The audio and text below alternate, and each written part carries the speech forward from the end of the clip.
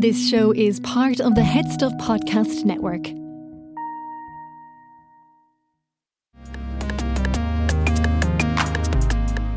Hello and welcome to Basically. I'm your host, Stephanie Preisner, and with me in studio today, I have a woman who I have known for very many years, but in a different guise, in actually several guises. I have with me today Orlaith McBride, who is now what's the title? Director of the National Archive. That's it. Which we're going to be talking about. But I have known you for years in your work, previously with the Arts Council, and then before that with the National Association for Youth Theatre, which is now Youth Theatre Ireland. But I'm very interested to have you here because I know all about those previous roles. Mm-hmm. But the National Archive is something that, if I'm being very honest, sounds to me like just lots of old newspapers. And I know that that's not what it is. So I'm hoping that you will shed some light on it, because Ryan Tubridy is a friend of mine and he was in there and he was like, you have to go in there. It is unbelievable. But I just can't imagine what's in there. Like, what is the National Archive? So we call ourselves the memory of the state. So literally all of the official records belonging to the state transfer across to the National Archives. So we have millions and millions and millions of state records, dating back to when we were under British administration. So records going back to 16, 17, 1800. But then most of those were burned and destroyed because the old Public Records Office, which was the National Archives, in 1922 was over in the Four Courts. And when the anti-treaty forces occupied the Four Courts, they burned it down. The Four Courts were burned down June 1922, and most of the records in the Public Records Office were destroyed. So we don't really have records from before 1922? No, we're very lucky that we have the 1901 and the 1911 census. Everybody knows them because they looked them up to see where their grandfather, grandmother, great-grandmother lived. So then from 1922, when the state established itself as a free state, we have all the records from then on. So and what kind of things, where do the public and the archive overlap? Everything, really. I mean, people kind of know us because they come looking for the wills of either members of their family, or if they're really nosy, the fella who died down the way, and you're kind of dying to know what did he leave. So sorry, it's a public, I can get access to wills. Your grandmother's will? Yes, you can. How? Because the probate office, because every state, either government department or state body, transfer the records across to the National Archives after 30 years. So the probate office, which is where all the wills live after people die, they transfer them across to us. So you have everybody's will. So we have everybody's will over 30 years old. So we have the wills, and then often people are looking for them because there's a dispute over land, or there's some issue with land, or who really inherited what, or so people would be familiar because we have the wills, because we have the census returns, and then other people, like historians, love it because we've all the records relating to the state, everything from every single government department. So I recently was looking at records relating to film censorship and the Censorship Act. So we brought in film censorship in 1923, and then we brought in the Censorship of Publications Act. So people are really interested to know, so is it just what was behind that? Like, why were they bringing in censorship? Now we know, the state was in bed with the Catholic Church at the time, so one would presume that there was the influence of the Catholic Church, and we'll have none of these racy films now coming in here, or those racy books. But remember that, censorship in publications existed right up until, right through, like Edna O'Brien, Country Girls Band, John McGahern Band. It's not just your James Joyce's. When you think of contemporary writers, their work was also banned. So in terms of the National Archive then, what is archive? Just the Act, or is there any communication around the Act? Can you find out why it was brought in, or is it just the document, the folio that says this is the Act and this is... There's an Act. It's the 1986 National Archives Act. So that says that every state every government department and then this list of state bodies have to transfer the records across. It's about openness, it's about transparency, it's about saying actually citizens are entitled to see what happens in government and the decisions that are being made and why decisions are being made, etc. But then we have loads and loads of private records and private documents. So like business documents and hospital documents and records. And they're donated to the National Archives. So like they don't have to give it to them, they're just giving it to you out of interest. Well, also that they know they'll be looked after and preserved, because we've conservation studio and we've conservators that are working there, because most of the records that we have are currently, but they'll have to be digital in some form in a couple of years, but currently they're all paper, and paper disintegrates. So you can imagine that our conservation, like we have a conservation studio, and at the moment they're still working through. So after the fire in the Four Courts in 1922, Michael Collins was the Minister for Finance. So he ordered in the July, the fire was at the end of June, about a week later, he ordered that they would start to salvage some of the records that were just literally in rubble in the Four Courts. And they salvaged about 280, 300 bundles of records, and they tied them up in brown paper, put twine on them, and then wrote little labels of what they thought they were, because they were burned and they were charred or whatever, and a lot of them had been used to protect the windows from the gunshots and the firing. Oh wow! So a lot of them have holes just straight through them, and they literally have been untouched until now. And we've got extra funding, and we have conservators in, and they're literally opening them. And they're still charred bundles, and then they go through a conservation process to see, can we identify what they are. But now, are they not more valuable? Yeah, they are completely. In there, like obviously the information in them, but like seeing a bullet hole through a document, to me, is more interesting than the content of the document. Yeah. And when Ryan Tubridy came in and we brought him upstairs and brought him into the conservation studio, and there's one, I mean, it looks like something from outer space. It literally looks as if you could be in outer space, and you pull up this big hood, and then probably has to be like sterile. And there are hydration domes, and there's like these massive ovens where they can dry things out. Like, it is incredible.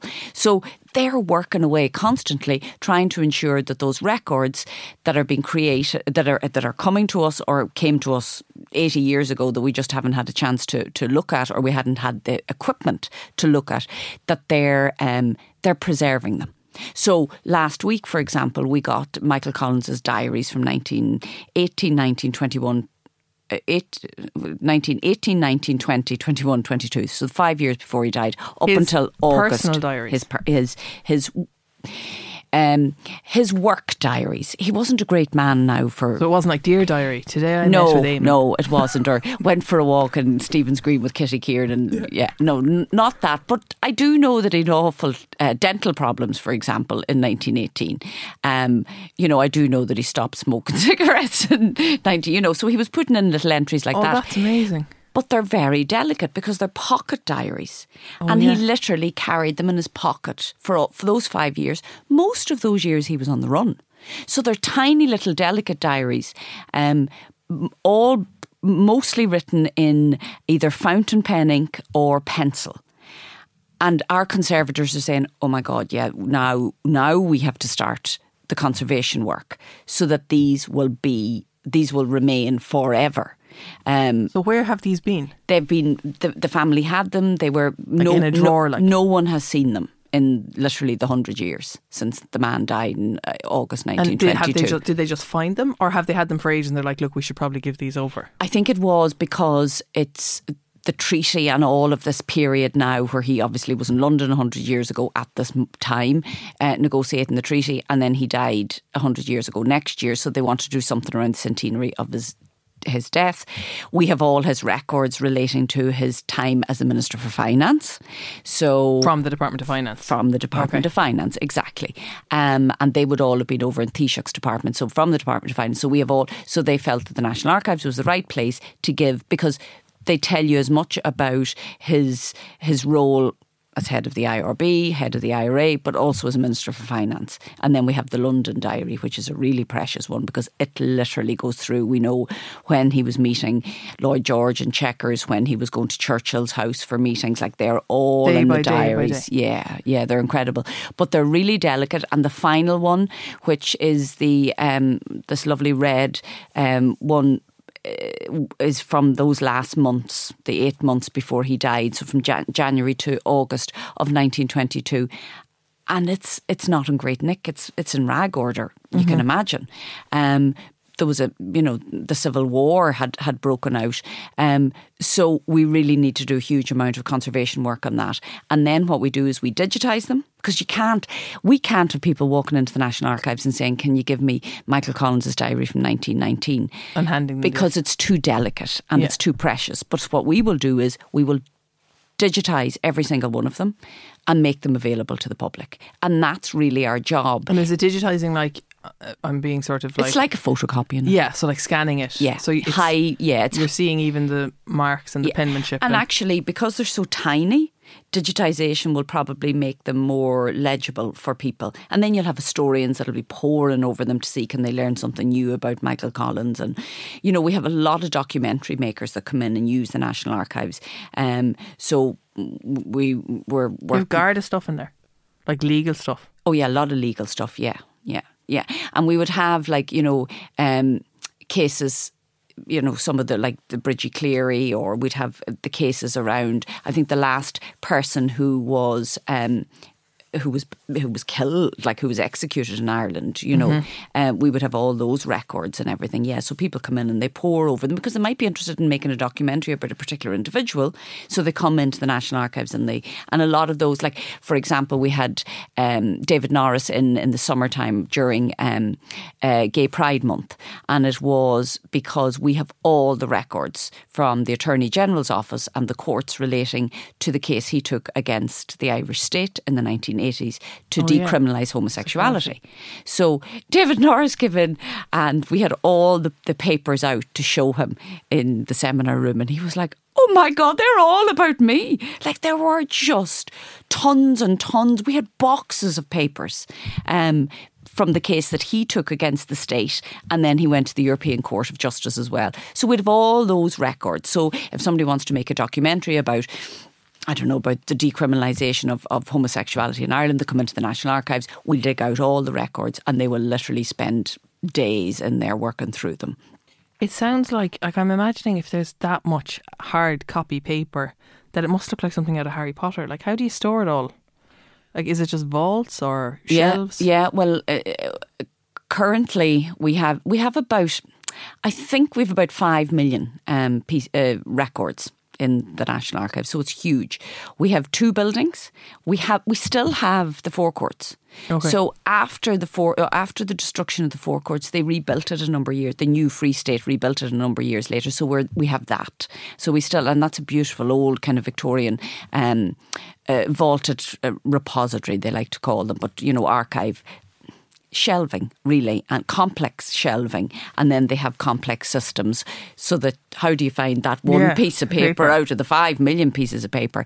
And then we have this massive building. I think it's 300,000 square feet on Bishop Street, just at the back of the DIT in Ainger Street, which is the old Jacobs factory.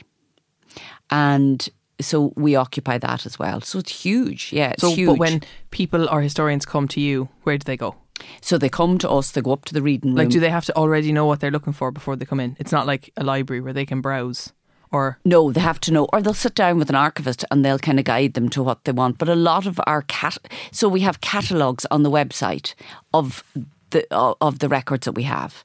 So you'd be able to go through the catalogues and see what you're looking for. But also people just come in and they sit down with an archivist and they work it out, and they work out what they're looking for. So the public come in and use the National Archives every day of the week. I'm just amazed how I can get people's wills. I didn't know. You can. I thought I'd have to put in an FOI request and it'd be turned down. Yeah, you come into the National Archives and look up somebody's will. That's incredible. What if they don't have a will? They die intestate then. But is there a record of what happened with their estate? There would be a record of their estate, yeah. That's so funny. Irish people are obsessed with wills. I'd say people are just in there all the time checking that out. Yeah, no, completely. So there'll be a lot of local history groups and things that will come in as well looking for stuff. Now, we don't have local authority records. But then, for example, you know, and all of the mother and baby homes and a lot of the records from the Department of Health relating to, so that's why, you know, recently as part of the Commission on Mother and Baby Homes, a lot of the records that were in the National Archives were copied and made available to the Commission. Okay. So we have those kind of records as well. But they're Department of Health So they came in from the Department of Health at that time? Exactly, or after the 30 years. So there's a 30-year... So records don't transfer across to us 5 days after they're made or next year or whatever. There's a 30-day window and then they transfer them across to us. 30-day? Or 30-year. And then so they transfer them across. Budget 2022, which we've just heard in October. We'll get it in 2050. 30 years from now. Yeah. Okay. 52. So what's coming up? That, like, are you always looking ahead at like what happened 30 years ago? Exactly. That's exciting. It's like reeling in the years. Yeah, it is. We released them in December. So now, for example, our staff are busy. All the records are coming in from the government departments from 1991. Mm-hmm. And they're working through them. And then they release them on the 1st. We release them to the public on the 1st of January. As what? Like as 2022 a list? Or? As a list. And then you can call them. You can go through and say, oh, I'm really interested in that, or I'm really interested in that. But then what we do, and people know the National Archives not, because actually a lot of people don't know who or what we are. Yeah. They kind of know us from who do you think, you know, they think they know us from genealogy, but actually that's only a tiny bit of what we do. But mostly people know us. You know, on the 1st of January, when you open the newspapers and you hear on this day 30 years ago, Charlie Haughey and Margaret Thatcher said this, that or the other. We let the journalists get advance preview of the records that are going to be released that are 30 years old before Christmas. They frantically write up their copy over Christmas and then they come out the days between Christmas and New Year with the newspapers, or David McCullough's a great one on RT1, and they come out and they do on this day 30 years ago, and that's the National Archives have just released those records. And is there a sense that like there's stuff hiding in the National Archives that like government departments are like, yeah, we'll just file that, no one will ever know? They shouldn't send us over anything that's closed. What does that mean?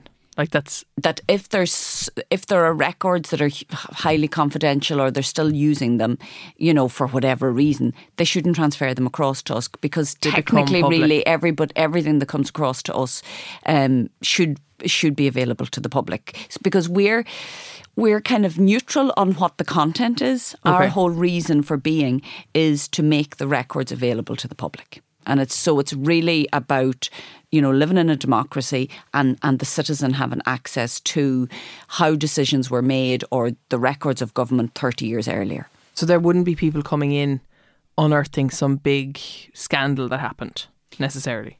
Well, before the 1986 Act, records may have come across to the National Archives that they just moved them across to us, mostly because we have the storage and maybe government departments didn't. That may not have gone. There's a process now that was laid out in the law in 1986. So we might have records that didn't come across properly before that, in that way. But now nothing would come across that we wouldn't be making available to the public. And then we have we've all the president's papers, for example. Yeah, I was just going to ask about that. Like, is that personal, or is it sort of the same as like a diary and the stuff that they've done? It's the formal papers that have been created, or records that have been created by the presidency rather than the individual. Okay. But you're going to get, you know, like the one that's fascinating are the kind of the visitors' books. So, you know, and then we kind of our team are great at putting out tweets or whatever. So it might be on this day 50 years ago, Princess Grace of Monaco visited Áras an Uachtaráin with her children, and then we'll take a photograph of the entry and, you know, tweet it out so people can see, you know, and then wee Albert, you know, wee child or whatever writing his name, and Stephanie and Princess Grace. So we have all of the president's papers, and they're fascinating because you get things like, you know, the menu for a state dinner, you know, so it would be on this day when, you know, John F. Kennedy came to Ireland. And we tweet the. I'm going to follow you on Twitter. What's the Twitter handle? I'm doing it now for anyone who's listening. At NAOR Ireland. At NAOR Ireland National Archive. Cool. Yeah, so you can get all so at the moment you'll see it's all on this day 100 years ago. Arthur Griffith wrote to Eamon de Valera or whatever, because we're in the middle of preparing an exhibition on the treaty. So we're putting out every day records that were created by the delegation in London 100 years ago on this day, in working up to the treaty. I'm taking a break from my podcast to now tell you about the most bizarre podcast I've ever listened to, but curiously hilarious. You all know Michael Flatley, the Lord of the Dance star. Well, apparently he wrote a movie ages ago called Blackbird, right? Which is sort of like a James Bond theme thing where he himself stars and it goes around sleeping with loads of women. Anyway, no one's ever seen it because it never got released, right? But he wrote it and made it. And this comedy group called the Bootsy Boys are remaking it in podcast form. So if you look up the Bootsy Boys Blackbird podcast, they are in sort of short episodes going through this movie, what they think the movie is. And it's really short. It's like a burst, an injection of energy and hilarity into your day because it's so bizarre. Just check it out. First episode, they're very short. You'll know from the minute that you're in whether you like it or not. And I think it's strangely addictive. Check it out. The Bootsy Boys Blackbird podcast. Tell me, are you still looking for something worth dying for? Oh, kid. I left all that behind me. These days, I'm much happier as the humble owner of this down-to-earth and incredibly exclusive nightclub. Mick turns his head away and stares pensively. Dancing, hot sex, man, adventure, romance. He will kick several Nazis and get in your pants. Blackbird! Listen to the Bootsy Boys Blackbird on the Headstuff Podcast Network. I want to give you a quick note from our sponsors, and before I do that, to remind you that if you support our sponsors who support us, that is how the circle of podcasting keeps going. So our sponsor today is Rockwell, and their financial planning service, it's designed for people who they just kind of feel like they want to just put a shape on their finances, get things in order. And that is from whether you are a senior executive in some multinational company or a young couple or a business owner, anyone who just wants to get a head start on their financial planning, they're here to help. They sort of consider themselves financial doers rather than financial planners. There's a lot of action in there and a lot of support. So no matter where you are in the country, it doesn't matter. They can help you over Zoom or in person. Pensions and investments, they're huge, they're hugely important, but they're useless really if you don't know why you're using them, where they are and how they're getting on. So Rockwell are really about outcomes in business. It's not just about the plan, it's action based. So they use like award-winning investment advice to help their clients achieve their goals.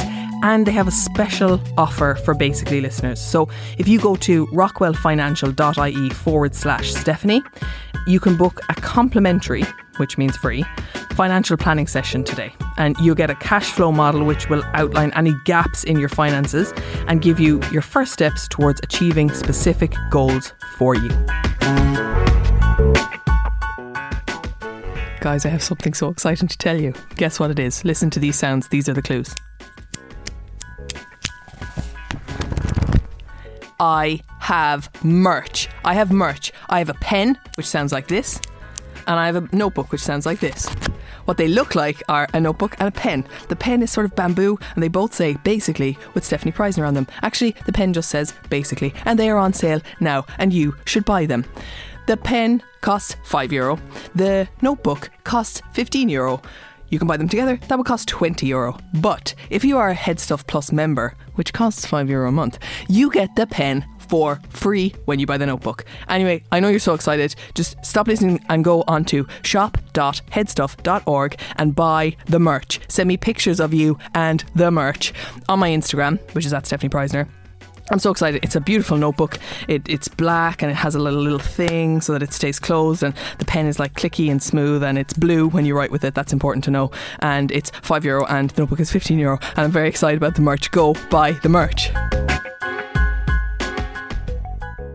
What kind of stuff like social history do you have? Like for people who are interested in history but maybe not political history of the state, what kind of documents are there? Well, recently I was doing work with a documentary maker, and that was around, say, women of the revolution, and looking at the role of women and the place of women in Irish life before 1916 and then what happened after 1916 and particularly with the establishment of the Free State. And, you know, because remember, in 1916, women were activists and women were very political. And then that shifted pretty quickly as we kind of moved into those early years and then those, you know, as the state began to establish itself.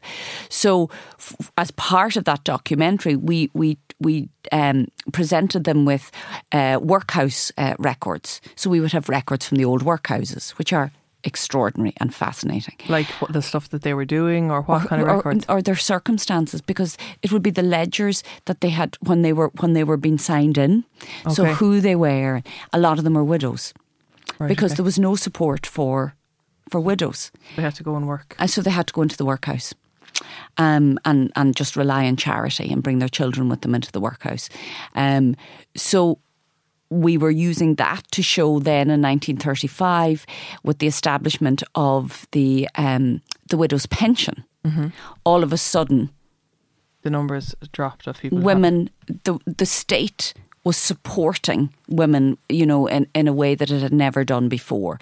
So people find those kind of records. So they'll come in, they'll look at the workhouse records. So they'll make assessments then, or judgments in terms of the role of women in the 1880s, 1890s, early 1900s in Ireland, and then the establishment of the state, and then how did the widow's pension, for example, affect the place of women in Irish life? So that's really, those kind of things are really interesting, you know, because documentary makers will see a set of records, but they'll look at them very differently. Like we have these extraordinary penal records and convict records. So people who were sent out to Australia. Okay. So you can see why they were sent. As in instead of prison, they were sent to Australia. Yeah. And for what kinds of things? Like, is all that written down? All of it's written down, and some of it is just absolutely like nothing, bonkers stuff, you know, and very, very little, you know, for robbery or for, you know, and they were just sent off. So they're really interesting. I always think there's a really interesting documentary to be made about the penal records that we have. And what's really fascinating is that anybody who went into prison, they took a photograph of them. Oh wow, are they there too? Yeah, and then they took, like I've shown David Norris when he was in the summertime, just around the period, there was a man called James Pillar, and this was in the 1880s, and he was a wine merchant and a grocer, and he was a Quaker, and he had a shop on Lower Rathmines Road, and he was running. So he was imprisoned for homosexual activity. He was given 20 years. He was running they said, a homosexual ring in the back of his shop in Lower Rathmines Road. Now, the other people involved in that were the head of the Metropolitan Police, you know, quite senior officials within Dublin Castle. They weren't imprisoned, but James Pillar was imprisoned, and we have the photograph of him when he went into prison. Now, he was a married man with 3 children, and we have his penal record, so you can see what happened to him when he was in prison, who came to see him. You know, I could see that his sons continued to come to see their father for those 10 years that he was in prison. He was sentenced to 20 years. They let him out after 10 on poor health, and within 2 months he died in the Mercer Hospital. So there are human stories there that you kind of think, oh, they're just records or papers that are just living in the National Archives. But actually there's stories of people behind them all. You could literally spend every day going through them. Oh my God, they're just extraordinary.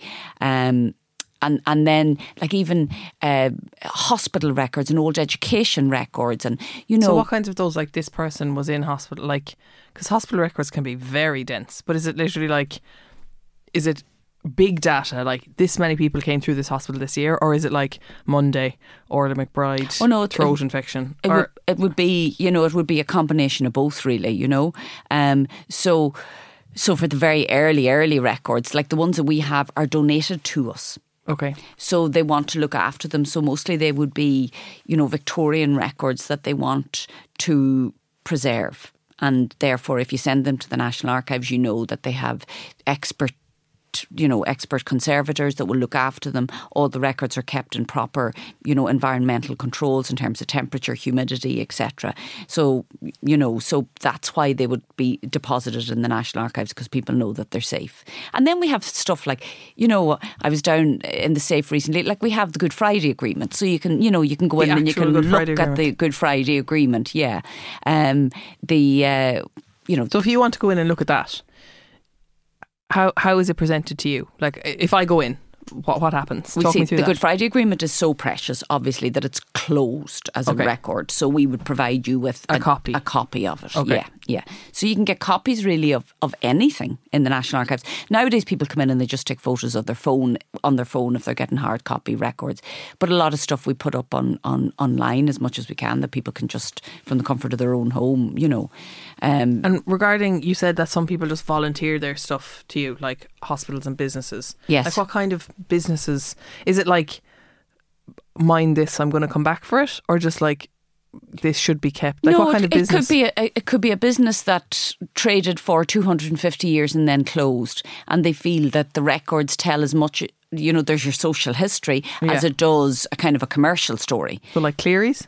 Kind of thing, yeah. Right, okay. Yeah, we don't have Cleary's, but yes, those kind of businesses. Yeah, so they'd say that actually there's a social history to be told here as much as there is a commercial. So we're going to transfer these records across to the National Archives. Quite interesting. I found all my Nana's diaries after she died, and all of the ledgers that she kept from my granddad's business.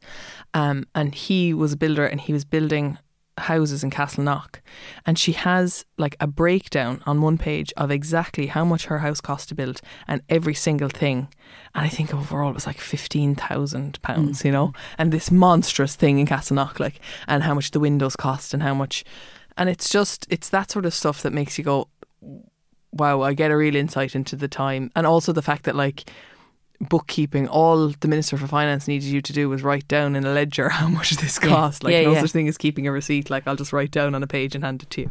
And like, we have like some of the first cheques of the state. Because do you remember when you used to write cheques and then cheques would come back to you? You probably don't. I don't, Orlaith, You no. probably don't even have a chequebook. So when you used to write cheques years ago, the cheque would eventually come back to you. Why? It was whatever way they used to run it through the bank. So I'd write you a cheque, Stephanie Preisner, £20 in those days, and then that would go to you, and then you would bring that to the bank, and then the bank would send it back to my bank, and it would be, the money would be taken out of my account. But then for whatever reason, I used to get the cheque back.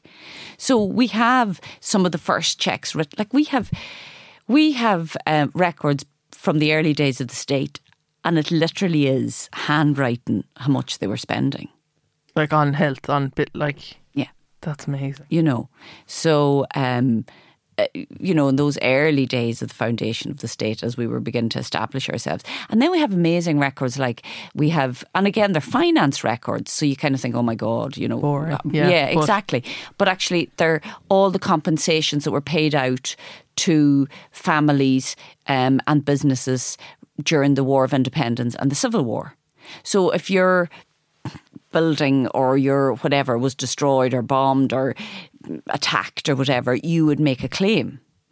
But to make the claim, you had to describe who, what, where, when and how. Because there was no, like, you weren't going to send a picture. Like. Exactly. Yeah, exactly. Or there was no assessor going to go out. So you had to actually describe what it was, what happened, who was involved, where, etc. So we've all those from across the whole country. So they're amazing. Is there much like rural, or like an insight into rural Ireland? Like, all the stuff that you're describing, I'm all thinking like it's all like GPO centric and the national, like these big Dublin things. But what was happening? Do we get a sense of like what was happening in like rural Roscommon at the time? Well, those financial compensation ones, because they're the War of Independence, they're everywhere. They're right, everywhere. Okay. Yeah, so they're every county in Ireland, because I suppose all the wills and everything is all the independence movement was every county in Ireland. Yeah. So yeah. But I mean, we get people travelling up all the time. But our biggest challenge really is, like, it's not fair everybody having to traipse to Dublin if they want to access records. So it's really important for us to get as much of the records that people are really interested in, digitised and available to them. And what are the top ones that people want, apart from the wills? Apart from the wills. Sorry, is the wills also 30 years? Yeah. So I can't see what someone's will who died last year is. Yeah. So you would, because you're mad with the wills. Well, it's interesting. No, it is, absolutely. It really depends on whether you're talking to historians or you're just talking to really interested people who are, you wouldn't believe there's no rhyme or reason often to what they're pulling. If you're writing a book, then like we had somebody recently who was writing a book about the president and the president's letters. So they were looking for everything to do with the president. But then you'd have a random Joe who's coming up and he's interested in records relating to a peer near where he lives, and he'll call those records relating to that pier and the construction of the pier, and like completely random. Just out of curiosity. Or he could be writing a local history book. Okay. Or involved in some kind of, local historical society. So there's anything like you can ask about, I want to know everything to do with the building of Dublin Airport. Yeah. And you'd have all that. And you'd be able to come in and have a look and see the plans. Because we've all the OPW records. So they're great. Tell us about the OPW. So OPW, they're around every county in Ireland. So every pier, every harbour, whatever. So that's the Office of Public Works for people listening. So that's like parks, and like I have a friend who lives in Martello Tower, which is actually owned, like she owns it, but the OPW do something with it. Like she can't just put a picture in the wall. Like she has to clear it with them because it's a state. Because it's a protected structure. Yeah. So OPW records are great. So yeah, as you say, everybody thinks it's the GPO, and yes, it is, and the Four Courts and the Customs House and all of those. But actually, it's courthouses around the country. It's schools. It's piers. It's they're the Office of Public Works. So. Now a lot of that has transferred across in recent years to local authorities, and we don't have local authority records. They have their own they have their own archivists. Okay, but it's still open to public. But they're still open, and they're wonderful, and they do a really fantastic job. Like if you wanted planning permission records, exactly, you will go to your local authority. Yeah, if you're. And I'd say you'd love those. Well, if you're as nosy about the planning permission as you are about the wills, I do love to read a bit of planning permission when I see it. I'm always going on Donegal County Council to look up planning applications. I know, I'd stop and read it if I passed it. I wouldn't go looking. I always go into the local paper. I would look up the planning. Who's looking for planning permission. Are you still living up there? No.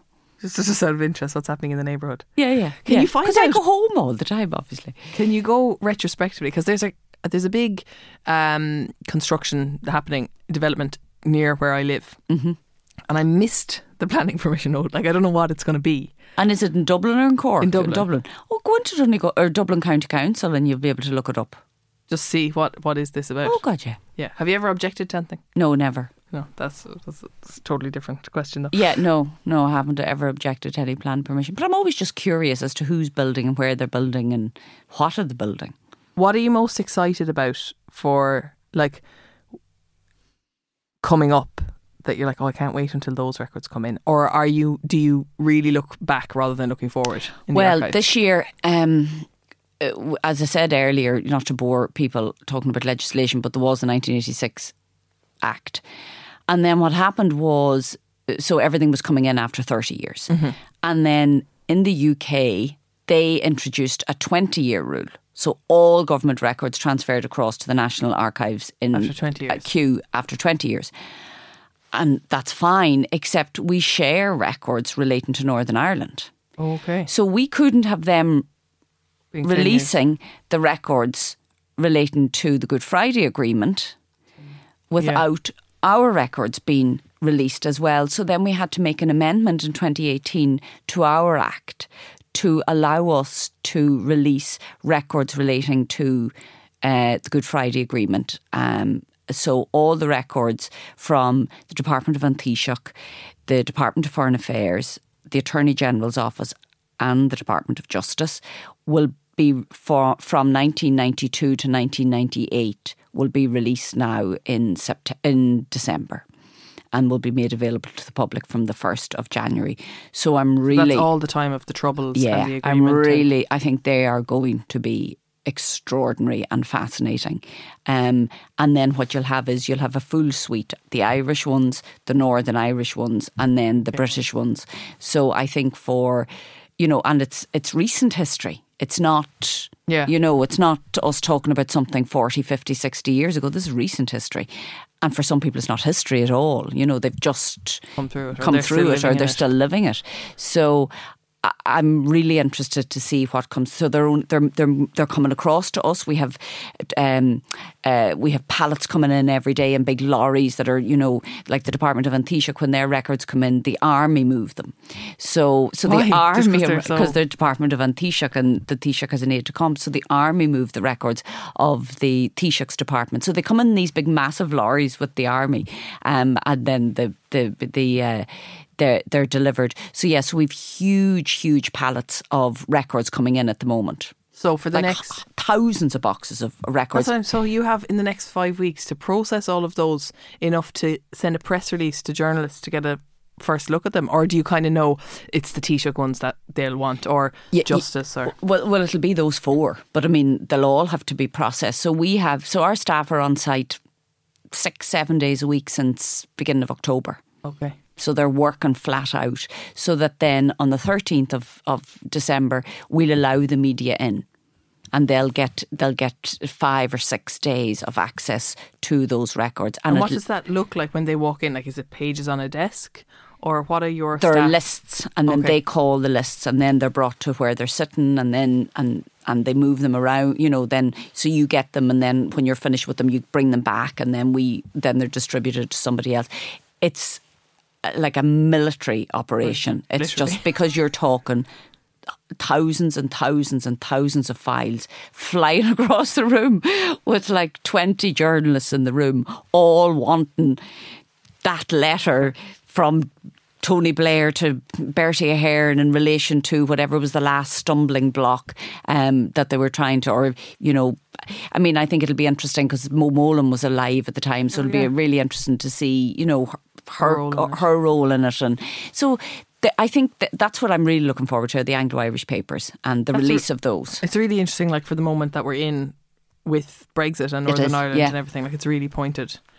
Maybe it'll shed some light or remind Britain that it exists. Yeah, no, so I'm really interested in those coming out. So if people want to visit the archive, can they, like, what's the story with COVID? Can they just rock up? Should they look online first and see what they might be interested in? Look online, book an appointment, because normally you can just rock up and then you come. Okay. But because of COVID, you have to make an appointment. But and anybody sit down then with an archivist and say, and you sit down, you can go onto the website, look at the catalogue, see are there any particular records that you want, or if you're interested in something but you don't really know, email us, and then an archivist will get back to you and they'll say these are the kind of records that you should be looking for, and this is what we have, and why don't you come in and have a look at them. Like, just say for example, someone's saying like, I'm really interested in cars, vintage cars.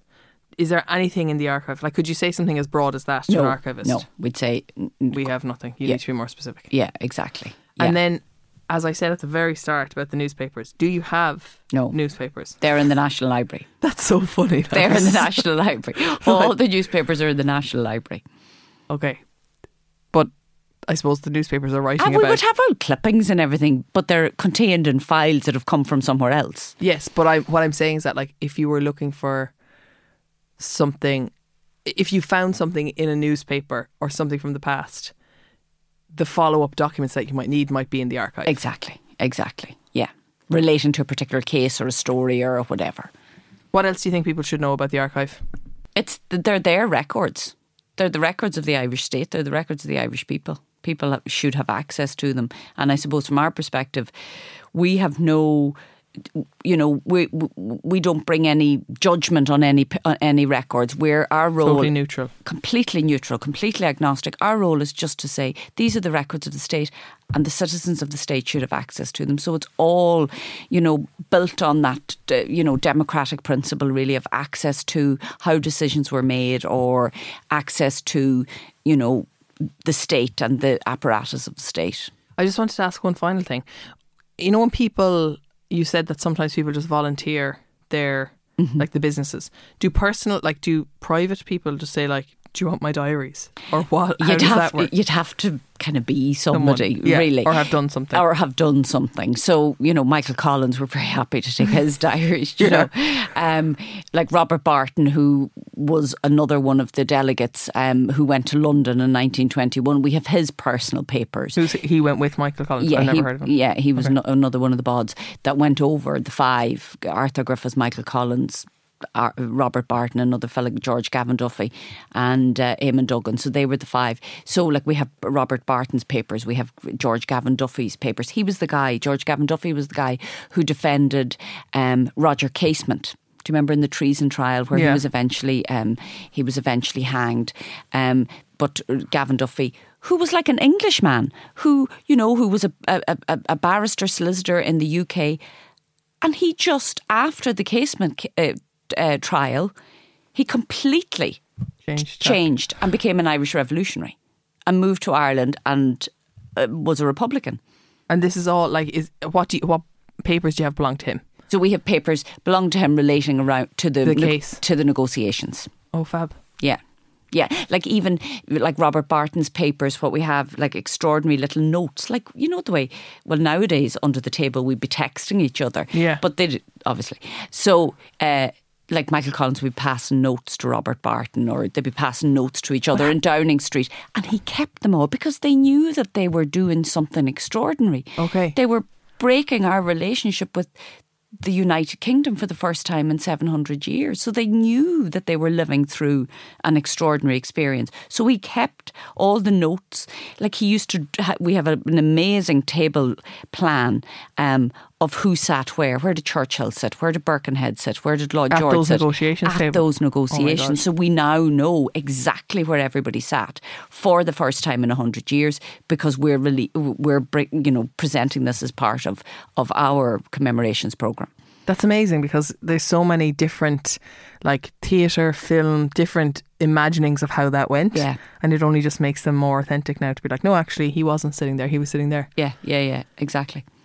So you have to be someone. You can't just ring up and be like, you do you can't want my ring up diary? and say, would you like me papers? How do you think it's going to go now that everything is like, now the Taoiseach is like texting people across the table, he's not passing notes. How do you think technology is going to merge? That is the biggest challenge, and it's not just the National Archives. Every government and every National Archives in the world is saying, if you create a Word document or an email today, how is that going to be available in 30 years' time? Or that you just don't press delete. Or that the Minister for Finance doesn't have a text the Minister for Justice about something, or is it? Yeah, how is it all going to be? It's huge. And then the other thing is, if you know the way there's this whole thing now, Word 7 and Word 10, and Oh yeah. So they might not be compatible with future data. Exactly. So that is, now it's much bigger than the National Archives, this whole challenge. So we're wrestling with it, as is the whole of government. So we have to create some kind of a digital archive. That's what we have to create, that'll be able to take all of these records now, and they should be handing up their text messages and their phone messages, whatever. There should be a way. Damn sure they won't. But there should be a way in which because they're actually records of the government. So we have there's no easy solution to it, but it's a huge, huge, huge challenge for us. I wonder if because of FOI and sort of how robust people like Ken Fox are at, putting in FOI requests and getting that data out contemporaneously, that very little will go unnoticed for 30. Do you know what I mean? Freedom of information has been a really positive thing in terms of transparency, yeah. And it can only support the National Archives and the work that we do, but just in terms of, as you say, after 20 or 30 years, those documents being released. So they do work together. But ours isn't about getting it out there. Ours is about making it available.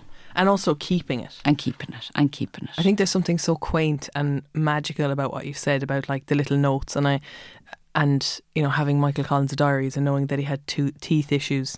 But like, you just think like in 30 years' time, it's going to be far less like mystical and magical to be like, on the 25th of October 2011, Pascal Donoghue set up a Word document, you know. Yeah, and I do think FOI has been a really good thing, but it also has, it's kind of sanitised an awful lot of how people communicate because people are so conscious of it and so aware of it. So some of the colour is gone from communications between people, or because they're so, oh my God, if this is everybody writes now in government. Something's FOI. As if it's almost thinking this is going to be in the public domain. But I think it's also because the public domain has changed, right? Yeah, it's true. Like, now it's not, like, if Michael Collins said the wrong thing, he wasn't going to get cancelled on Twitter, you know? Yeah, he wasn't exactly. going to have people picketing outside. Okay, he did have that. But, like, you know, there wasn't, like, the court of public opinion in the same way, and it wasn't disseminated so publicly. So I can understand how those two things mix, but I'll be interested to see how that, you know, there's a huge sort of social commentary of just the type of data that the National Archive will continue to get. It's huge. No, it's huge. But also that the expectations of the public are changing all the time as well. So, you know, maybe 30 years is too long.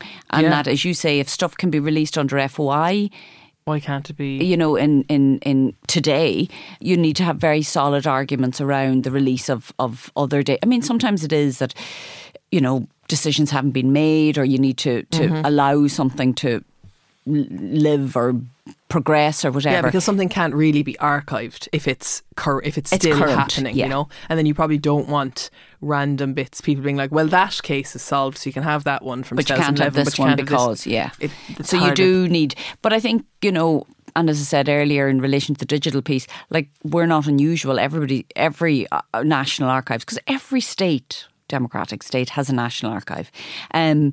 Like, you even see that in the US at the moment. There's huge controversy around the release of records around Capitol Hill in January of last year, and they had the investigation and then the release of the information. So, you know, the citizen and the expectations of people in terms of having access to the decisions of government, like that's never going to go away. And in an age of social media, you know, people have access to so much just literally, you know, at the touch of a screen. So I think, you know, governments will have to change over time how they make records of government available to people. Sorry, last question, and it's not the shortest one. As the director, what's your actual role? Is it like seeking new archives to come in, organising? Like, what is the job of the director? Like, is it like a curator or? No, because you'd have all of the archivists that really are the experts. It's a bit like when I was director of the Arts Council, I do see myself like the conductor of the orchestra. Okay. I don't play the cello and I don't play the violin, but you need a conductor to keep it all moving. So it's a big building. So first of all, you have to run a big building. Mm-hmm. Secondly, you have to you have to support the staff who are doing what they're supposed to do. Thirdly, then the public are coming in and using the building every day of the week, so you need to have a public service available. And then fourthly, you're storing millions and millions and millions of records, so you have responsibilities and you have to manage the storage piece as well. So it's so it's like, I'm not down looking at the records that are coming in every day of the week. So like, you happen to be interested in this, but that's not a prerequisite for this job. You have 50 or 60 staff that you're trying to manage. You have a building that you're managing. You have the public coming in. You have all the records that you have to ensure are looked after. And then part of my job is to make people aware that the National Archives exists. And that's why if we do more and more public programmes, talks, etc., focusing in on the collections, that people get a sense of the work that we do. Thank you so much for coming in. If people want to find out more, where is the National Archive? What is the Twitter, and how can they contact it? So we're on Bishop Street, which is just off Ainger Street, nationalarchives.ie, and the Twitter handle is... We gave that already. Give it out. Orla McBride, thank you so much. Thank you for listening to another episode of Basically. If you have any questions on this episode or you want to get in touch with me, you can contact basically@headstuff.org. Our music is by Only Ruin. Our graphic design is by Cathal O'Gara. We're part of the Head Stuff Podcast Network, and we record at the Podcast Studios. See you next week.